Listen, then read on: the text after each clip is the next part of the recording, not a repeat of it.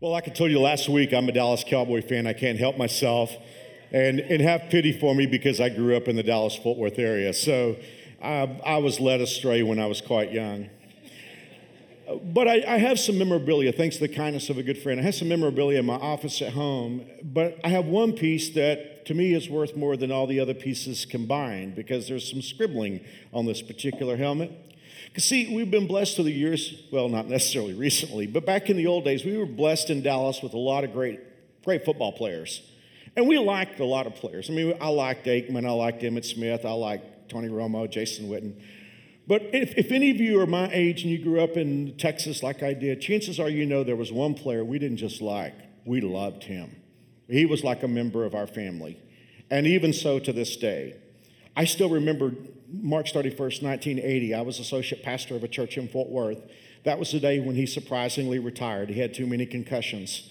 And he shocked the Metroplex with his retirement. And I was making visits that day, and I still remember making several visits on grown men. One was an elderly man. I still remember when I went to his house, he was crying. I mean, this was like a devastating day in the Dallas-Fort Worth Metroplex. Tears streamed down his cheeks as he said to me, "But there'll never be another Roger." It was like we knew him on a first-name basis. Roger Staubach graduated from Naval Academy, won the Heisman Trophy there, but instead of going to a lucrative pro contract, went to Vietnam for 4 years and served his country. Well, that's a great thing, and many young men and women have done something like that, but if you're a pro athlete and you take the first 4 years after graduation and you spend them in the military, it's almost as if your career is over before it ever got started, because in the prime formative years, instead of drawing the big bucks, you've been in a military uniform. But when Roger came back to the United States after he got through with his tour of duty and his tour in Vietnam, he joined the Cowboys as a 27-year-old rookie. And after that, well, for those of you who know NFL lore, history was made. Roger became the starting quarterback for the Dallas Cowboys, had them in the playoffs every year except for one. And then on top of that, he led them to 4 NFC titles and 2 Super Bowl championships. We called him Captain America in Dallas, and I guess a lot of the country did, because Roger was squeaky clean. Not only had he served his country, he was a married man with kids, and he was a Christian, and he lived out his Christian faith. And so he sort of became the quintessential squeaky clean athlete. And he got asked a lot of questions about that. And in one particular interview with Phyllis George on NFL Today many years ago, he said something that still gets played. I'll still see it on ESPN and NFL Network. He was being asked about his life by Phyllis George, and his unsuspecting wife, who had no idea what Roger was about to say, sat there embarrassed as Roger said this. He said, "Everybody compares me to Joe Namath. They think about him as a swinging bachelor, you know." He said, "But I enjoy sex as much as Joe Namath. Only I do it with one girl." His wife, poor Mary Ann, had no idea he was going to say that and was totally freaked out. But I find it interesting, don't you, that after all these years, they still play that interview with Roger Staubach, Captain America. But over time, we came up with a different nickname for Roger, because you see, the thing about Staubach, no matter how far the Cowboys got behind, we always had the belief if we could get the ball back in Roger's hands at the end, we could win. And 23 times, I think, if I remember right, in fourth quarters of games, Roger Staubach, including the Hail Mary in Minnesota in 1975, 23 times Roger brought the Cowboys back. And he became known at least around the Metroplex, as Captain Comeback. Well, that's all history. You know, it's all sports history. But last year, the NFL Network did a biopic on Roger. They did an hour-long bio story of Roger Staubach. And one of the things that I found interesting was they didn't just cover his football career, they covered his life since he was in football. Because after he finished his football career, he started a real estate company, a very successful one in Dallas, I might add, with 30 offices around the United States, Canada, and Mexico. When he sold it in 2007, he sold it for $600 million. Wow. But that wasn't what got my attention. Because after a while, people who perhaps had played with Roger and other people talked about how Roger had been gracious to them in life after that. Charlie Waters, who was a defensive back for the Cowboys, talked about how that when he was coaching at Oregon as a middle-aged man, his 18-year-old son died in the middle of the night. And Charlie said, "I was brain dead." And he said, "I had to move back to Dallas." He said, "I had no idea what I would do." And he said, "Roger called me and said, 'Hey, you've got a job. You don't even have to come to the office. You've got a job and a salary.'" And as Charlie Waters cried, tears streamed down his face. He said, he saved my life. Thomas Hollywood Henderson's best weak side linebacker I ever saw in my life, but he blew up his career with drugs and cocaine. And Henderson said, as he gave this interview as a much older man, he said, I was in a rehab center and I was thinking about taking my life. And he said in a phone call with Roger Staubach, he said, Roger said, Thomas, drugs brought you down, but you're a good guy. He said, I didn't think anybody thought I was a good guy at that moment. And as the aging linebacker wept, he said, that man saved my life. That's when it hit me. You know, we live in an age, especially in sports, where there are me players, they don't care as long as they get their stats that lead to getting their contracts, they don't care so much. And then there are team players who care a whole lot about winning. But there's another echelon, there's another strata of great football players, baseball players. There are those for whom it's not enough to just win. They want to bring people with them. And what I saw about Roger was it wasn't just a football thing. That was the thing about him in life. He had a desire. He had a passion to bring people back when they were behind. Well, you and I know we didn't come here to talk about sports today. We came here to talk about something far more important. Let me ask you a question. What do you think is a real Christian, a Christ follower? Let me go another direction. Did you know that the Bible tells us in heaven there are going to be stars? And I'm not talking about the ones that shimmer at night. I'm talking about in heaven there are going to be people who are standout people. They're going to be the stars of heaven. Well, who do you think they would be? Do you think the stars of heaven will be like, well, mark people that know the Bible from cover to cover? You know, people that study the Bible. It's a good thing to study the Bible. But that's not what the Bible says. You say, well, Mike, I think it's people who've gone to church for like 50 years and they've never missed and they have attendance badges all the way down for perfect attendance. Those are going to be the stars of heaven. Yeah. Let me read to you. If you want to know who's going to be the stars in heaven, all you got to do is go to the book of Daniel, chapter 12, verse 1, because the Bible tells us those who turn, that's an interesting verb right there. Just hold on to it. Those who turn many to righteousness will glitter like the stars forever. See, the people who are going to be the stars in heaven will be the people who help other people. When they're going down the wrong road, turn around and get on the right road. Those will be the stars of heaven. Let me read another verse to you. Eventually, we'll get to Luke chapter 10, but I want to read to you what the Bible says in Galatians chapter 6, verse 1. And we're going to slow this down because I want us to make sure that we really get the impact of what God is saying to us. The first word is brethren. That's not a gender term. It just means family members. I'm always excited when people who come to New Spring, when people come and they don't necessarily believe in God or they're not sure what they believe or they're just exploring. I'm very thankful for that. You guys you're what gets me up in the morning. But in this particular verse, God is talking to people who are believers in Jesus Christ, family members. If someone is overtaken in a trespass, now the word overtaken there is an interesting word because it means surprised. For instance, if you're ever watching an animal channel and you're watching, a gazelle out in the meadow and all of a sudden you see this predatory cat jump on top of the back of this gazelle, that's exactly what that word means. The Bible says family members. If somebody is surprised by a fault or a trespass. Now, let me tell you what I think. See, when somebody we know, either in church or we hear about, when they blow up their lives, what's the question that we want to ask? It's like, what were they thinking? Or how many of us have said something like this? Didn't they see that coming? Now, it makes perfect sense to us that what they were into was not healthy. But I want to tell you what I've learned from pastoring 38 years. The answer to that question for a lot of people is no, they didn't see it coming. I mean, they knew they were doing some things that weren't wise, but they were surprised to find out that what they did was leading to a devastating outcome. I'm going to tell you what I believe. I spent 38 years pastoring. I've heard a lot of people tell me stories of sad and embarrassing things. I just don't think anybody gets up in the morning and says, gee, I think I'll blow up my life.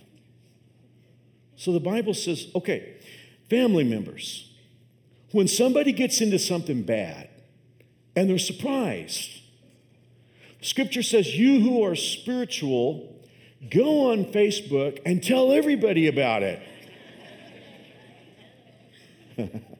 No, not knocking Facebook. It just says, you who are spiritual, restore that person.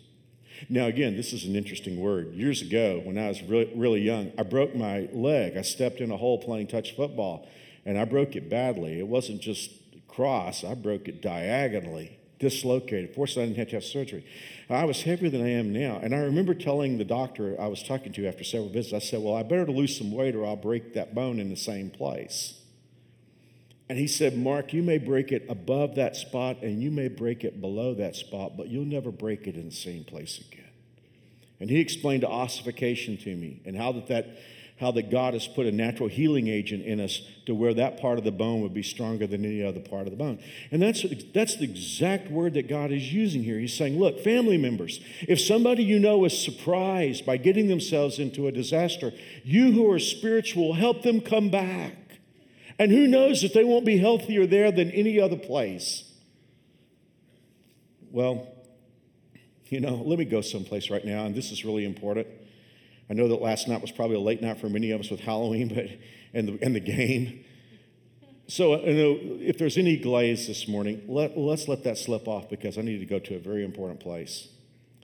In 21st century postmodern America, when someone gets into trouble, oftentimes what we say is, I don't judge. But hear me real clearly.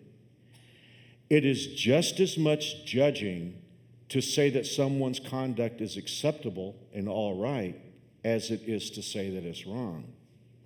If I see someone stealing and I say that's wrong, I'm not judging.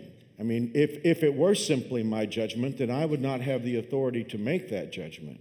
But you understand if I see somebody stealing and I tell them, hey, that's okay, well, that would be a judgment too. For some reason, we've gotten this idea that if we tell somebody something is wrong, that's judging. So consequently, not judging is telling them that it's okay. You and I have not the authority to do either one. We're not God. I can't tell you that your conduct is okay unless God says it's okay. I can't tell you that your conduct is wrong unless God says it's wrong.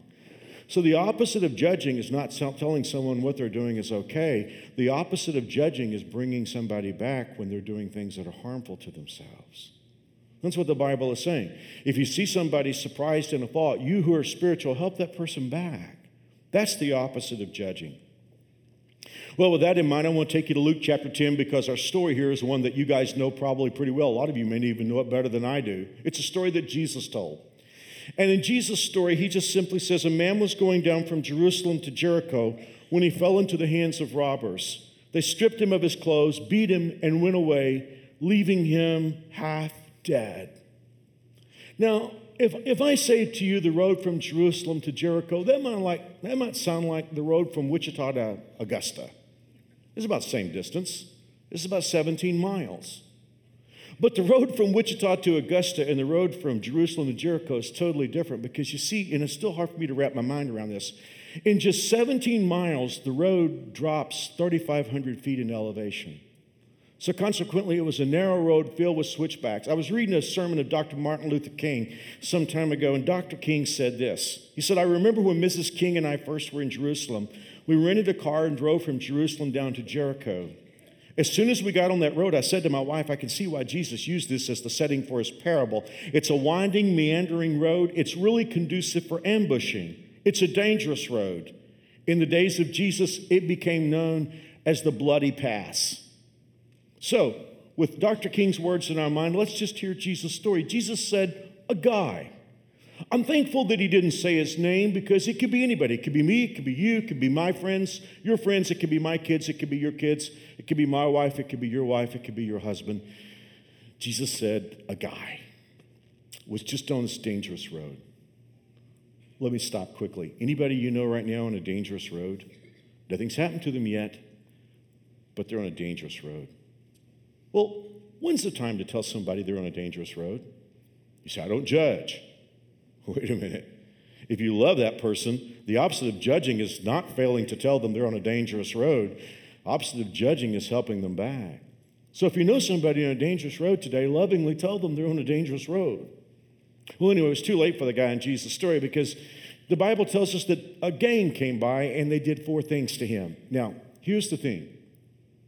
The likelihood of you and me coming literally upon someone who's been beaten up by a gang is pretty slim. Some of you are in the medical community, so you have a higher likelihood than the rest of us would have. But for most of us, the ambushed person that we're going to meet hasn't been ambushed physically. For most of us, 99.9% of the time, the person who is lying bruised and broken in our road is ambushed emotionally. We're going to find people whom life has wrecked emotionally. Now, with that in mind, I'd like for you to look at the 4 actions of the thieves that Jesus talked about, and I'd like for you to make an emotional application of each one of these, because I think you'll find it meaningful. Notice that the first thing that the thieves did was they stripped the man of his clothes. Now, when I think about that, I think about lost dignity. Because when you think about clothes are dignity. You ever have a bad dream that you're up giving a talk in front of everybody in your underwear? Why is it you wake up in a cold sweat? Because it would blow up your dignity to be in a situation like that, right? So consequently, when they stripped him of his clothes, they took his dignity away from him. Now, I'm guessing it's not going to take very long before somebody's image is going to begin to crystallize in your mind. Who do you know that life is stripped of their dignity? I've met people who've lost their jobs, lost their careers, and I've watched them go from very confident men and women to very fearful men and women because the loss of a job stripped them of their dignity. I have a good friend right now whose marriage is ending, and this friend of mine has done everything possible to keep the marriage going, and I just see the face and just the stripped dignity. Sometimes people can do something that's embarrassing and they will lose their dignity. Who do you know in your life who life has stripped them of their dignity? And then the second thing that I noticed is they beat him, which means they hurt him. And in this hurting that they did, they created both bruises and open wounds. A bruise is a wound that's below the surface. I don't counsel as much as I used to, but I was always shocked back when I was counseling that somebody would walk into my office perfectly dressed, perfectly coiffed, wearing fine clothes. You could tell from the clothes they were wearing, they probably made a very nice income. From the car in the parking lot, they had a very successful job. This person could walk right past you on the street and you would think she has absolutely nothing wrong with her. And yet, when that person would sit down in my office and begin to tell me all the hurt in the life, I could tell this person was very bruised. They'd been beaten up, but it was below the surface. And then there are people that have open wounds. They've just been hurt so badly that it's open for anybody to see. So not only did the thieves strip him, they removed his dignity. Not only did they hurt him, the third thing they did was they abandoned him. And guys, I'm not going to speak for you, but I want to tell you, I've had life do all these things to me at some point. I've had life take away dignity. I've had life hurt me, both bruises and open wounds. But I don't think there's anything that's as painful as rejection or being left alone. You know, after these thieves did their work on this guy, they left him. They just left him like a sack of garbage in the road. Who do you know, as I said, whose face is beginning to come to mind? Stripped of dignity, hurt, abandoned. But then finally, according to Jesus, they left him dying. And by that I mean this guy had a sense that he had no future. Can I get on my soapbox? And I promise I'll get right off after this. But one of the things that makes me angriest is to hear a parent scream at a kid in an open place, and what the parent screams to the kid adds up to you don't have any future. You're always going to be a loser. You're never going to be a success. You're never going to get a good job. You're always stupid. Parents, let me just tell you this, and grandparents, the worst thing you can ever say to a kid is the kid doesn't have a future. When you tell a kid he doesn't have a future, you hit him in the solar plexus of life. So that's what happened to this guy. Lost his dignity, wounded, abandoned, left alone, and beyond that, he had no sense of having any future. But let's wait for a moment, because as Jesus tells the story, it looks like there's going to be an uptick in the situation. Jesus said a priest came down that same road, verse 31. And when he saw the man, though, he passed by on the other side. Well, a priest has a responsibility of representing people to God. And there's this wounded man there. And according to Dr. King, this road was so narrow that it was almost as if he had to step over the man in order to get to the other side of the road. So as Jesus is telling this story, you hear the crowd go, "Oh, good, a priest." Oh, no. And then Jesus said, "A Levite, when he came to the place, saw him and passed by on the other side." Well, a Levite's a guy who had the responsibility of taking care of the sacred implements of the temple. But he saw him. And then he stepped over him and went by to the other side. Now, New Spring, heads up for a moment. You know what? If we're not careful, we'll look at what they did and we'll see it as a neutral. In other words, it wasn't a negative, they didn't hurt him, but it wasn't a positive, they didn't help him. So consequently, stepping over him and not doing anything was a neutral. I want you to know that what these two men did was a cosmic crime against heaven, because it was God who put this man in their path. And not only that, God brought two guys. Two guys would have had an easier time helping than one guy. God brought two people there to help him. And stepping over him and avoiding him was not a neutral thing. "Oh, by the way, we don't have time to help, and this is a scary place and something could happen to us." By stepping over him, they committed a cosmic crime. I never thought about this until I was working on this talk. You guys are really bright. Who would be the source? Who would be the news source about these two individuals, who they were and what they did? There's only one possibility. The only source is the wounded man. He's the only one who would have known about the priest and the Levite. Was he lying there on the road helpless, hoping that somebody would come along, and then his eyes brightened as he saw a priest and thought, "Wow, the priest will help me." But from the ground, he saw the priest swing his leg over and walk to the other side of the road. And then he saw the Levite. He knew who he was by his dress. And he said, "This man will help me." But he swung his foot across and he went to the other side. Hey guys, I don't want to talk about this today too long, but you know what? There have been a lot of people who don't follow Jesus. They've been hurt by the world, and yet the very Christ followers who could have spoken grace and comfort and peace and help into their lives swung their feet over and walked to the other side. And many of those people have the idea that that's who Jesus is because they've dealt with church people. Well, I'm glad New Spring's not that way. We exist for people who aren't here yet. Well, let's go on. Jesus is continuing his story. In verse 33, he said, "But a Samaritan." Now, time has sanitized this one. We've had 2,000 years since Jesus' story, and this story has been with us so much that Samaritan is an honored term. Somebody who's helpful is a good Samaritan. We have good Samaritan hospitals. We have good Samaritan laws.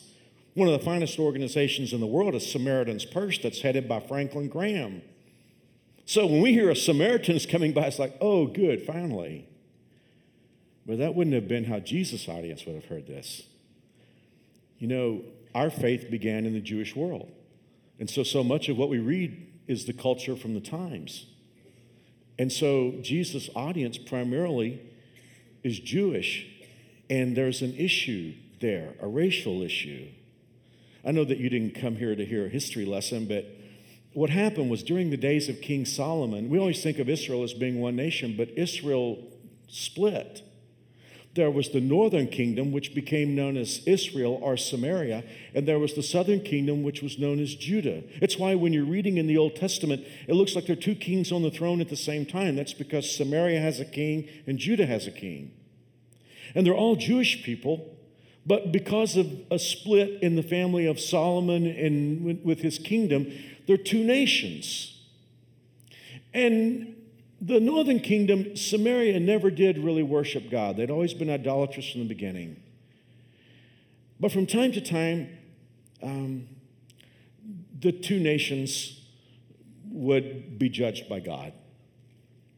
And the northern kingdom, Samaria, went into captivity far earlier than the southern kingdom did. And they never really came out of captivity. And they did the one thing, it doesn't mean anything in our Western world, but if you go back to the first century, it meant a whole lot.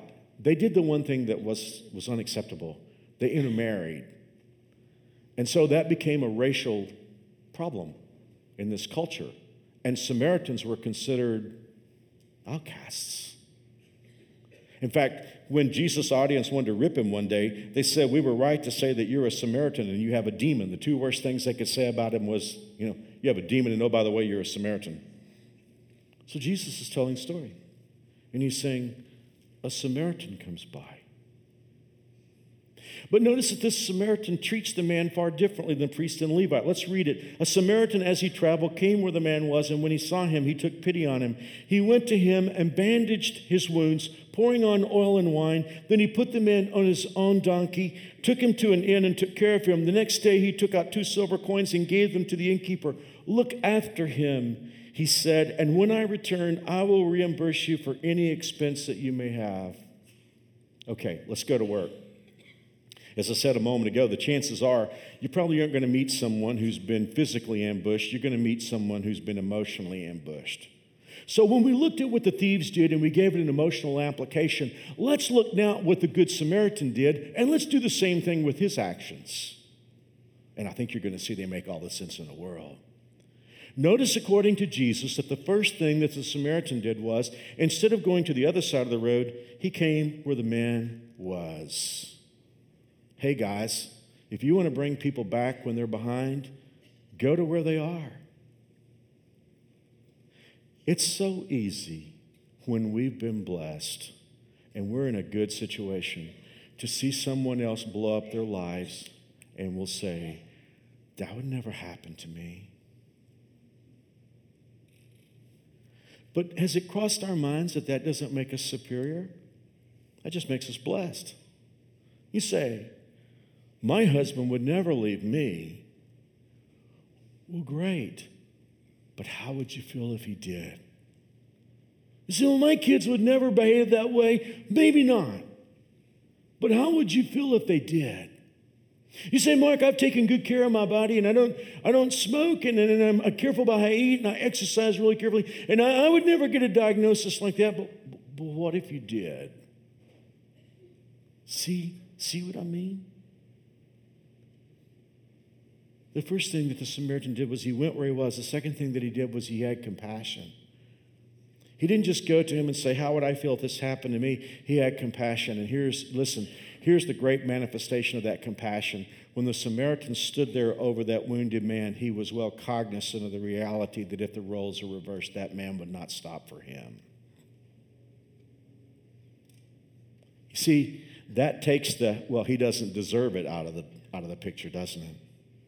The third thing that he did, and I find this really interesting, is he did something. He didn't just empathize. We're pretty good at that in 21st century America. He didn't just empathize, he did something. He bandaged up his wounds and he poured in oil, which would have been an ointment. He poured in wine, which would have been an antiseptic. Number 4, the fourth thing that he did was he sacrificed for him. The donkey was there to speed him up in this dangerous place and to be there for his comfort. But instead of using the donkey himself, he put the wounded man on the donkey and he walked. He sacrificed. Let's go back through those again in case we're losing them. Number 1, he went to where he was. Number 2, he had compassion. Number 3, he did something. Number 4, he sacrificed. And number 5, he took responsibility to the extent that it was possible. He took him to an inn, put out 2 silver coins, and said, I've got to go. You see, here's the thing. When you help somebody, you can't be with them 24/7. You do have to get on with your life, and there's a point at which you can't do what you're limited as to what you can do. And that's what happened with the Samaritan. But at least he went to the limit. He did what he could do to take responsibility for this man's situation. Well, I got 5 minutes. As an epilogue to the message, did you ever see somebody do something in the Bible or maybe in life, and you wonder why? What was it that caused the Samaritan to do what he did? I've wondered about that through the years. This is an extraordinary book. This is God's Word. And let me just tell you, after spending a lifetime in it, if you let it, it will explain itself. Now, the explanation for something can be, many pages removed, but if you keep looking long enough, you'll find an explanation for just about everything. In my private devotions the other day, I read 2 Chronicles. And what I read in 2 Chronicles made me know, I know exactly why the Good Samaritan stopped now. And again, I know you didn't come to hear a history lesson. Just let me give you a little background. As I said a few moments ago, the two kingdoms divided, Israel and Judah. And I don't think they ever really got into wars with each other very often because they were all Jewish people. They were brothers. But from time to time, they would get into alliances, and because they got into convoluted alliances, they'd wind up fighting each other. And that happened. And the Samaritans kind of, I guess in the bloodlust of the battle, the Samaritans kind of lost sight of what was going on. They wound up slaughtering 120,000 men of Judah. That's a lot of men. I mean, you know, that's almost 2.5 times what we lost in Vietnam. And on top of that, they did something far worse. The Samaritans took a bunch of the women and children captive, and a lot of them were taken out of their houses so fast they were unclothed. I said, Mark, what does that have to do? Let me just read something to you. In 2 Chronicles 28, when all these soldiers were taking back all these captives to Samaria, a prophet of the Lord named Oded was there in Samaria when the army of Israel returned home. He went out to meet them and said, all heaven is disturbed. And now you're planning to make slaves of these people from Judah and Jerusalem. What about your own sins against the Lord your God? Then some of the leaders of Israel confronted the soldiers returning from battle. You must not bring the prisoners here, they declared. I love this line. We cannot afford to add to our sins and guilt. Our guilt is already great. So the warriors released the prisoners and handed over the plunder. Look at this. And distributed clothes to the prisoners who were naked. Remember, these are Samaritans taking care of their Jewish relatives. They distributed clothes to the prisoners who were naked. They dressed their wounds with olive oil. Click. They put those who were weak on donkeys. Another click. So you're into the mind now of the Good Samaritan. He sees that man lying on the road, and history comes to his mind. He remembers this story, that once his people had the upper hand, and they were just about to destroy their fellow man, but God said, you can't afford to add to your guilt. Think about the goodness that God has brought about in your life. And that's when he stopped to help the man. You know, strange, isn't it? We can see someone hurt in life, and we can pick that moment to become self-righteous. They should have known better. Didn't they see it coming? And God is leaning over the parapets of heaven saying, but what about your own sins? What about the fact that we've received the grace of God and God has been good to us? See, if God has been good to us, it doesn't mean we're superior. It just means we're well positioned to help bring people back when they fail. May God help us to be a generation of men and women who, like Roger, our captains, come back. It's not enough. We're not out just to make stats so we can get the great contracts. And we're not just team players. We're out looking for people to bring back when they've been ambushed in life. May God bless you. Thanks for being here today.